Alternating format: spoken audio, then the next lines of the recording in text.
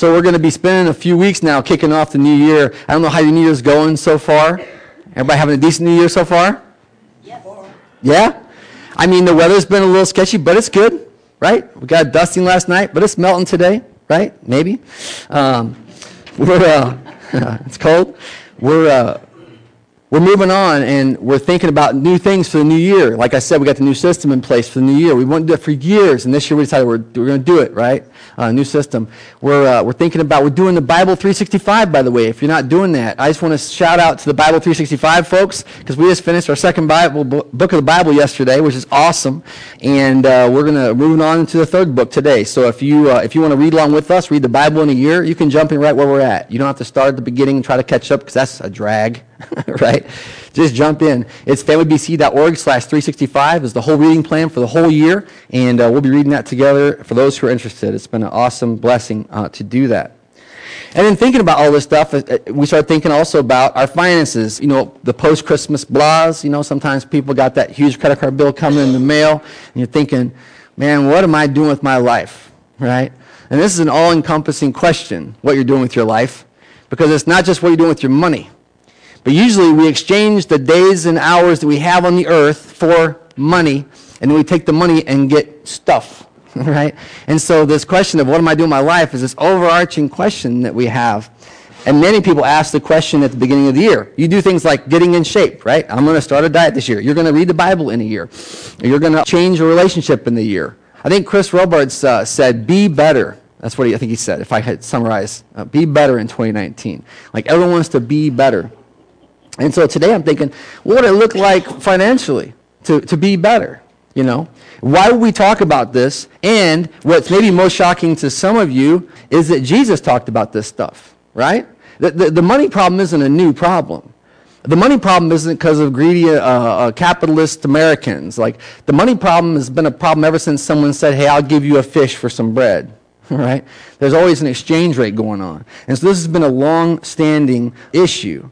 And so today, as we get into the series called Living Rich, I want to talk about the richest. Like that's the first thing we're talking about, the richest. And I have a question.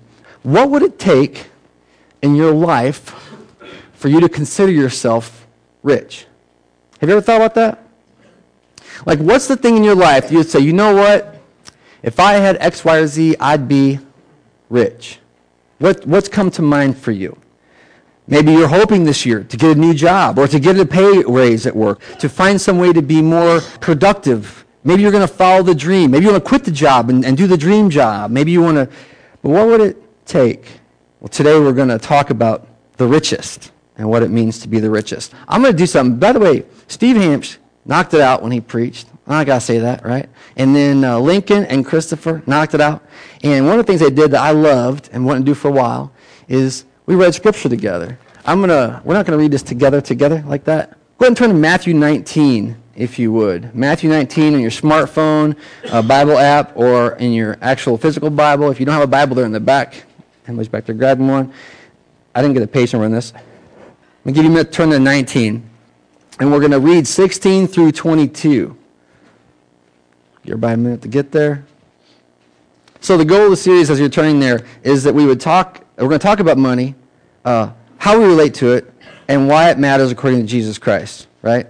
So Matthew chapter 19, verse 16 through 22, and what I would love to do is have someone read that for us. So someone who's a strong reader, read it out. Thank you. 16 through 22. Just then a man came up to Jesus and asked, Teacher, what good things must I do to get an eternal life? Why do you ask me about what is good? Jesus replied. There's only one who is good. If you want to enter life, keep the commandments. Which ones? He inquired. Jesus replied, You shall not murder. You shall not commit adultery. You shall not steal. You shall not give false testimony. Honor your father and mother, and love your neighbor as yourself. All these I have kept, the young man said. What do I still lack? Jesus answered, If you want to be perfect, go, sell your possessions, and give to the poor, and you will have treasure in heaven. Then come, follow me. Mm-hmm. When the young man heard this, he went away sad because he had great wealth. Thank you so much.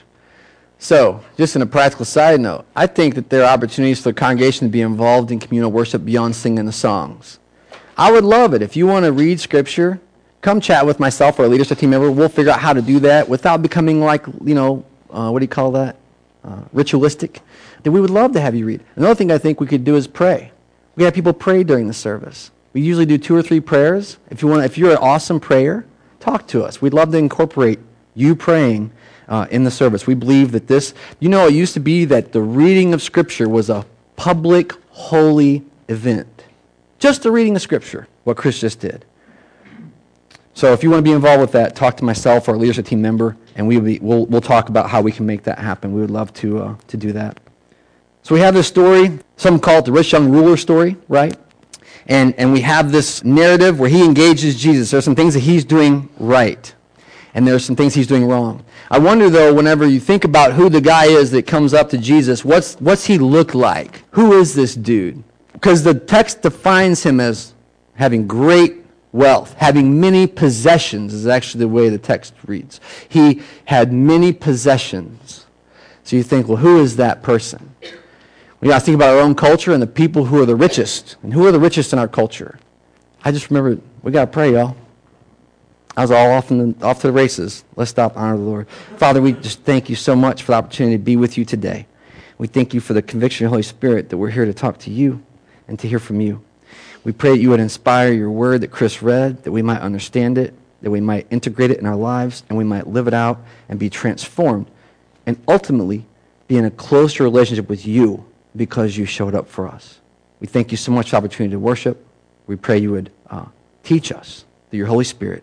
In Jesus' name, amen.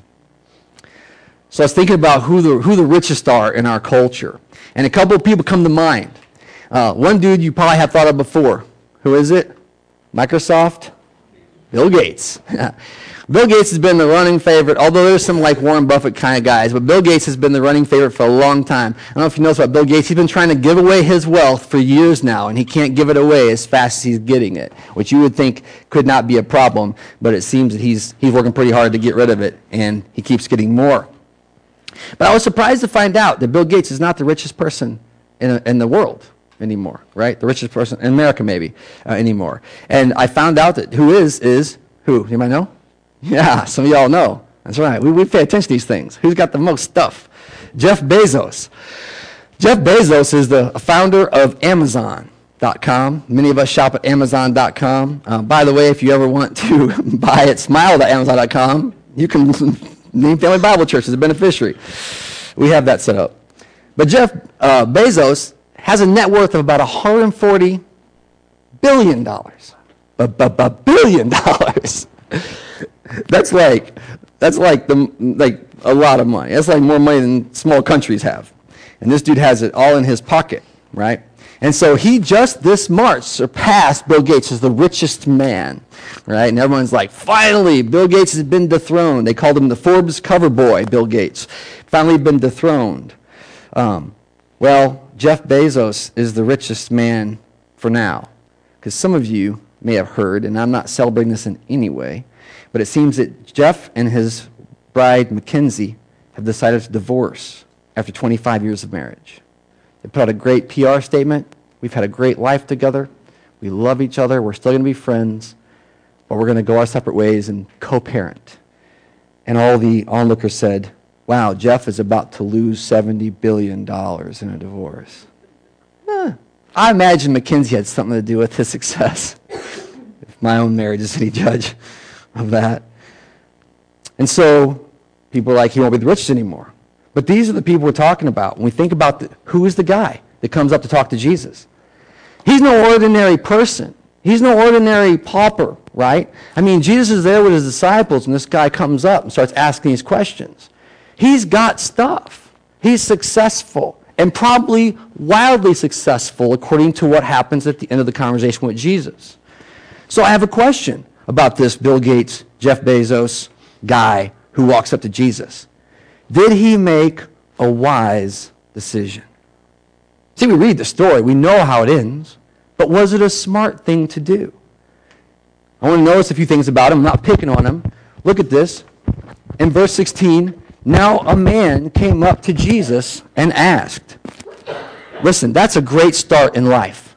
If you're looking to be successful, go up to Jesus and ask. If you want to know how to inherit eternal life, go up to Jesus and ask. Notice, he approaches Jesus. He's off to a great, great start. And then he says this, teacher, that's rabbi, right? He's being respectful of Jesus. What good thing must I do to get eternal life? Second thing we notice right away is that he wants something that's worth having. He knows what he has in life. He knows all the success he has. He knows everything that's at his fingertips every day of his life. But he knows that there's something still missing. And he wants to guarantee eternal life. Notice that he does that when he approaches. He asks a great question. You can imagine all the things he has when he rolls up. And in our own context, I'm not even joking, it would be like he would be the guy with the rings, the chains, the cars, right? The women, like whatever he would want. Whatever you think of as success. I often wonder, whenever Bill Gates shows up at a restaurant, how many times do you have to ask for what he wants before he gets it? I wouldn't think very many times. Yes, Mr. Gates, let me get that for you right now. When he rolls up, he's something special, but he knows that there's something more important. And so he asks Jesus a great, great question. And then there's a third thing I want you to notice in this. That when he approaches Jesus, he knows that something must be done. And we'll talk about this later. But he knows that something must be done for this next thing he needs, right? And so he's probably a doer. He's probably a guy who's used to getting things done. He's probably become successful through diligence, right? You could say maybe inherited his daddy's, camels. I don't know, right? Or maybe he worked his rear end off for it. Maybe he knew, and he shows up to Jesus, what do I have to do next? What can I do next, Jesus? And Jesus gives this answer. We're not going to get into this, but he says, why do you ask me what's good? There's no one who is good. There's only one, I should say, who is good. But then he gives the answer the guy is asking for. If you want to enter, obey the commandments. And the guy goes, which commandments? And so Jesus lists them out. And I want you to read them with me. Do not murder. Do not commit adultery. Do not steal. Do not give false testimony. Honor your mother and your father. And love your neighbor as yourself. Let's count them out. Do not murder, 1. Adultery, 2. Steal, 3. Give false testimony, 4. Honor your father and mother, 5. And then love your neighbor as yourself, 6. How many commandments are there? You're already ahead of the dude. Which ones? Jesus goes, those 6. Obey those 6. Right? And the man replies like this. I've kept all those since I was young. What do I still need then? If all I have to do is do these righteous things, these are pretty big deals, I haven't stolen anything. I haven't murdered anybody. We're talking about a rich person, what I'm saying. I haven't given a false testimony about anybody. I've honored my mother and my father. I've loved my neighbors as myself, which he's got to have some great neighbors, right? If he's loving them like he loves himself. He says, I've kept all these things. What do I still lack? And then Jesus says this, if you want to be perfect, and he gives them a command. If you want to be perfect, then go and sell everything that you own and give it to the poor, and you'll have treasure in heaven. We know the 6 that he named. What do I still lack? What do I still need? I have a question. Which 4 are missing? Does anybody know which ones they are? One is, keep the Sabbath holy. Yeah, don't take the Lord's name in vain. So he's like, set limits on what you think you can do. The Sabbath. Take a day a week and stop working. That's one of the things that is in this perfection realm, right? Don't misuse the Lord's name, or don't bear it falsely. Sounds like he's kind of like, hey, what do I have to do to get eternal life? There's a third, what is it? I love the way you guys do this too. You're doing backwards, which is beautiful. Make no graven images. Don't dance around golden cows. That's right. False idols. Don't go, look at my trophies. Look at what I've accomplished. You remember the story of Aaron and Moses, when Moses goes to the mountain to get the commands of the Lord. And meanwhile, the people take the earrings that God gave them in plunder from the Egyptians while he freed them from slavery. They were rich. They had these adornments for themselves, and they decided to melt them down and have Aaron craft it into a calf that they could worship the Lord, which the Lord was not pleased with this behavior. It was a false idol. It could have been, you could think of it literally like a trophy cabinet or accomplishments. This would be a huge Achilles heel to someone who is, I've done this myself. But then there's the final and the first commandment. Have no other gods before me. How does that connect? You're going, Bill, I hope you're doing this. I hope you're going, Bill, you're preaching on what ain't in the text. That's right. That's fair. But what does he say? If you want to be perfect, what? Go and sell everything you own and give it to the poor. And the guy goes, right? What did he get? The false god. What did Jesus slay in that moment? Just stuck the sword right through the heart, right? All I have. You mean everything I have? Jesus, you know how long it's taken me to get to this place in life? Do you know how I've scrapped and worked and saved? Do you know how I wasn't out buying Maseratis and they bought Maseratis on credit? I waited and saved cash and I bought the Honda or Toyota, Chevy, whatever it was, not the Maserati. Do you know how long I've worked for this? Do you know how much I've invested?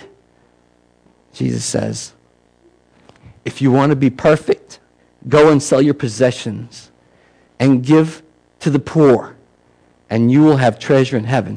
Jesus is saying this is the math problem. Jesus is going, take your earthly stuff and cash it in for heavenly treasures. Take all the stuff that you think is so valuable and invest it in something eternal. What would be eternal? A brother or sister in need. Someone who can't repay you. It's not a loan. It's not coming back. Just take your stuff and cash it out. There's a theme like this throughout the Bible. It says what?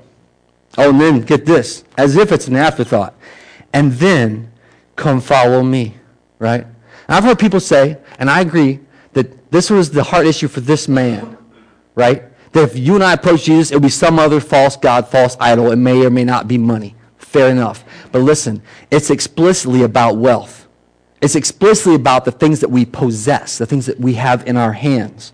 And we're going to talk that from the text. It's very clear that Jesus is talking about this principal issue. But he says this, and then after you've done that, then come and follow me. Have you heard of the people who are hoping to catch the first flight into space on SpaceX? Or what is the other one? Blue something? Blue Orbit, Blue Feather? I don't know what it's called. Something they're shooting. They're racing to the rockets to the space to get casual people. And I know some dude, I think he's Japanese or something, he paid like some ridiculous price to be the first person to buy a private seat into space, right? He's like, cash that stuff out, and you're going to have treasure in heaven. And then you come and follow me. How much do you think that seat, listen, how much do you think that seat at the table with Jesus Christ is worth? Because this man's doing math. He's like, Rabbi, out here with these poor people, out here talking about the kingdom, and out here with these poor these people who left their jobs and stuff to follow you, and I'm supposed to cash in all my stuff to get a seat on this ride? Is that what I'm going to do? It's the invitation. Do it and come follow me. We know how it ends. Here it goes. And the young man, when he heard this, he went away sad because he had great wealth. I'm telling you, the text reads, he went away sad or grieved. The text says he went away grieving because he had many possessions. It was simply too much to ask. It was too much to ask. And so he left. Now, it's about this guy, but check it out. Look at verse 23. Then Jesus said this to his disciples, I tell you the truth, it is hard for a rich person to enter the kingdom of heaven. Again, I tell you, it is easier for a camel to pass through the eye of a needle than for a rich person to enter the kingdom of God. This is a shocking truth that Jesus teaches. And before we're too quick to kind of distance ourselves from the discomfort of Jesus asking a lot of us to follow him, that he would expect something, that he would ask us to do something as radical as to sell everything and give to the poor, before we push that alarm length, yeah, but you don't know, all I have is debt, man. I don't have any money. I'm poor. Like, I don't fit in that. Before we push that away, we have to understand. They say, oh, that's that guy, not me. That's Bill Gates. That's Jeff Bezos. That's not me. That's the rich people. I'm not the rich people. He says, it is clearly about the kingdom of God and finances. It's a hard thing for a rich person to enter, listen to the words, the kingdom of heaven. When it's, read that like, with great difficulty. With great difficulty. The image is literally tied into childbirth. That's how hard it is for a rich, a wealthy person who has many possessions to enter God's kingdom. It's that hard. If you've been in a childbirth room, it's hard. Okay? It's a hard thing. It's like that in order. And then he doubles down. There's a direct symmetry. Again, I will tell you. And again, amen. I tell you, amen. It's easier for a camel to go through the eye of a needle. And I've seen pastors and preachers and believers try to explain this. Well, it's this thing, and the camel gets on their knees, they crawl there. No, it's an eye of a needle and a full-size camel. You just got to hork it through there. You know? I can't get a thread through a needle. You ever tried that game? You just get a camel. He's saying it's nearly impossible. He doesn't say impossible. Nearly impossible. Unless you think I'm making too much of this great difficulty, childbirth, narrative, camel, and eye of a needle, and all that stuff. Look at the response of the disciples. It says, when the disciples heard this, they were blown away. It means they were literally blown out of their wits. They were removed from themselves. They couldn't believe what Jesus just taught. It's that hard for a rich man, a rich person, to be saved, to enter the kingdom of heaven, to enter the kingdom of God. This astonishment the disciples experienced here is the same word used in the shepherds when the angels parted the heavens and began to sing about the coming Messiah, that Jesus was born. Like that moment where the shepherds are like in great fear, like, what? That's crazy. That's the moment the disciples have with Jesus over the issue of wealth. They're blown away. They're just completely removed from themselves. And they're astonished is probably the best translation there, right? And they ask a poignant question of Jesus. Look at it. Then who can be saved? Do you hear the incredulous response from them? What is that implying? What is that implying? I'm going to confess something this morning. I got the same problem that y'all got. I'm convinced that rich people have it made. And notice I say rich people because they're out there, not in here. Right? They've got it. They don't go to jail when they do things wrong. They can bribe people. They can pay off politicians. They can fly around the world. They can flee. They can make bail. They can do anything they want to do. They can walk in a restaurant, demand the corner table, and make you move. Like, they just got it made. You know what the assumption is, it sounds like? The disciples believe this about the kingdom of God and the kingdom of heaven. If anybody's getting in, it's that guy. I mean, if any of us have a shot, it's the guy that just came up with all the stuff, been doing good stuff to his neighbors. He's the one. You can almost feel their awe of him when he approaches Jesus. They're just like, wow, this guy wants to ask Jesus advice. That's amazing. I said I want to confess something. I have a hard time approaching very wealthy people with the gospel because it seems to me, from looking at their life, they don't need anything. They got the car we wish we had. They got the house we wish we had. They got the job we wish we had. And you go, they don't need the gospel. The gospel is just for us poor people. It's a hard thing. I'm telling you. Truth to be told. My coworkers, I'll tell them about the gospel all day. Go into neighborhoods where people are struggling, tell them about the gospel all day. Jesus has hope for you. Go into which neighborhood? 6-car garage? I don't know what to talk to you about. And they say, if he can't be saved, then who can be saved? And Jesus gives this answer. He says, it's impossible with man. By the way, I want to mention one more thing, and then we're going to wrap up here, and we're going to share some communion together. This comes in the middle of 3 hard teachings Jesus gives about the kingdom of heaven. He says if you don't enter it like a child, you're never going to get in. Remember? And then right after that, the disciples pushed children. He says, no, don't keep, our blast ministry is so huge because we are ministering and receiving children in the name of Jesus Christ to teach them to become obedient to him, to know him, to love him. That's a huge thing. Jesus believed it was of utmost importance, children's ministry. We ought to believe the same. So he said, if you don't enter like the kingdom of heaven, like a child, you'll never enter the kingdom. That's in Matthew 18. And then, I'm going to probably step on a toe here again, but then he says, and there ain't no good reason for divorce except infidelity. And they're like, well, Moses lets us divorce for any other reason. And he's like, that ain't of God, right? So he teaches a hard thing with marriage and divorce. And then the third hard teaching here is it's hard for the rich to be saved. So my question is, who's rich? Who's wealthy? Who possesses a lot of stuff? This year in 2019, we're 20 days in right now, right? I came home one day, and our bed was covered in stuff. Has anybody had this experience yet? Have any of you had this experience yet? Yeah, a few of you have. Netflix, in their infinite genius, decided to launch a TV show on tidying up on January 1st. Like 9 days later, CNN picked up a news article on it about how crazy things have gone in the thrift shop business because it's called, I don't even know this person, Marie Kondo, my wife says. I'm like, what's going on? And then she's in the cabinets in the kitchen. She's putting all the stuff in a pile in our kitchen. Like, what's going on in our life? But I went snowboarding. It was fine. That's the truth. But then get this. So then I started watching this Marie Kondo thing to go, what is this about? And you know what she says? You don't know how much stuff you have until you put it in a big pile and look at it. So she has people all across the country putting their stuff in a big pile and looking at it. And then you know what people do? They go, oh my God, I got so much stuff. And then she has them sorted out. What are you going to keep? What are you going to get rid of? What do you not need anymore? But you never know unless you see it. One dude, this is crazy, because you go, who's rich? I'm answering this question. One dude on there was probably like in his maybe 30s, 40s, and he had a thing for tennis shoes, sneakers.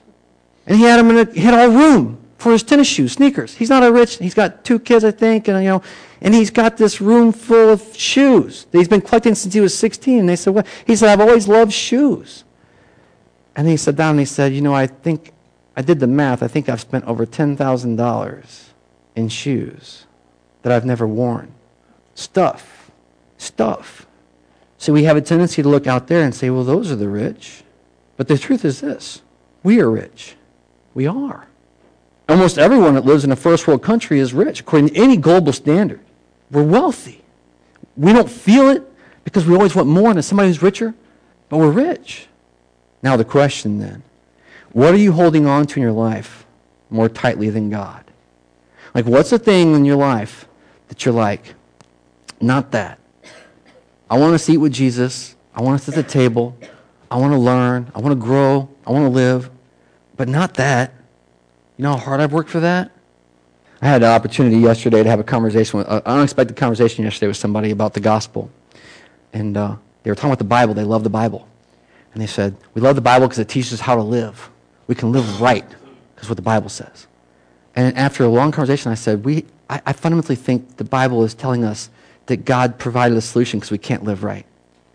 The Bible isn't a book of how to do it right and then you'll be successful forever. The Bible is a book about how God did something perfect that we could never have done on our own. The Bible's full of human failure and God's successes. That's what Jesus says in the answer. He says, with man it's not possible. Check it out.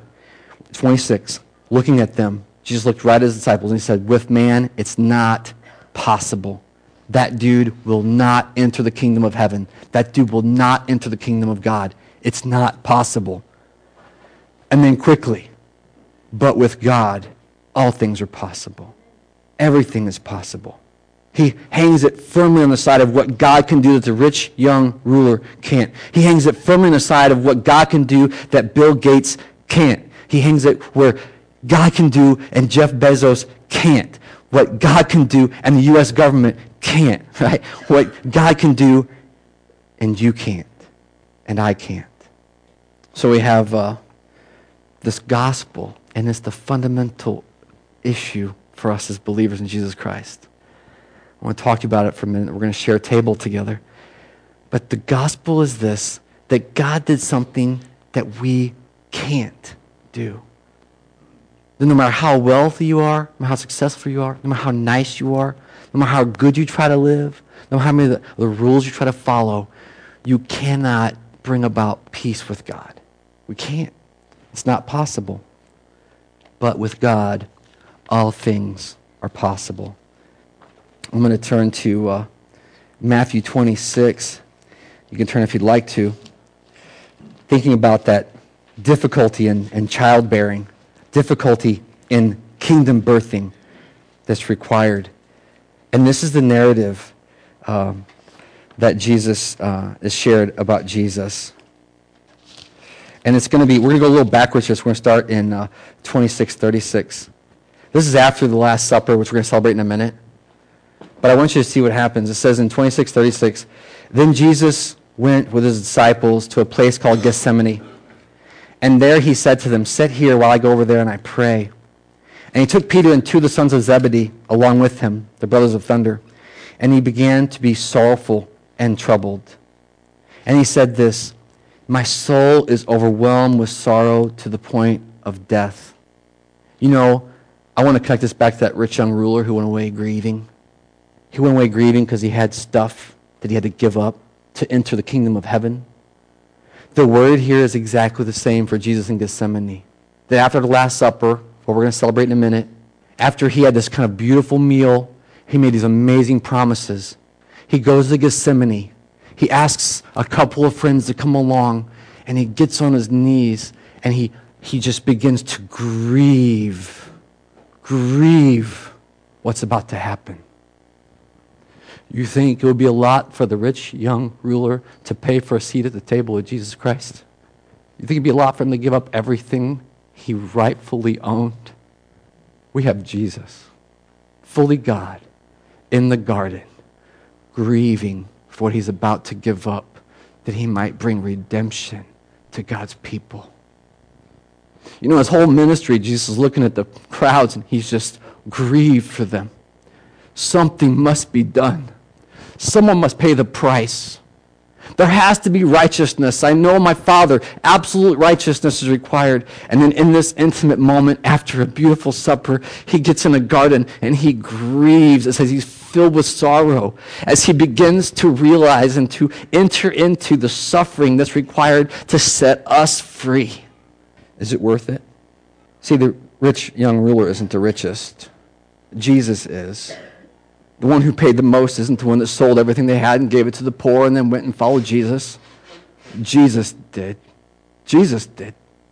Everything he had a right to as a son, every ability to pull himself off the cross, he surrendered for the glory of God that we could be free. And this is the gospel.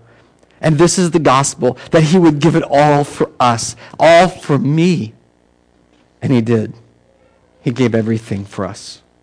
Counted all the costs, and then willingly laid down his life for us. Chapter 26, verse 26 reads like this.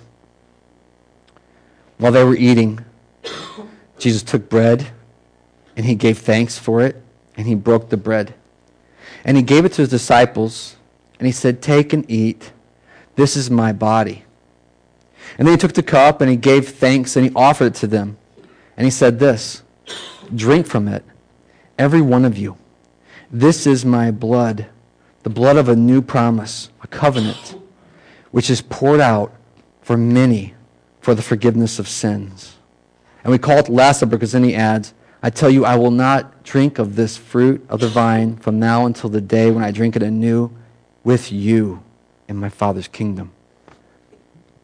I was talking to a fellow pastor in Highland about how we do communion, and I said, we have an open table. And he goes, how does that work? And I said, well, if people want to come and receive communion, they come and receive communion. And we were talking about, well, the Bible warns that you ought not receive it in an irreverent manner. And I agree with that.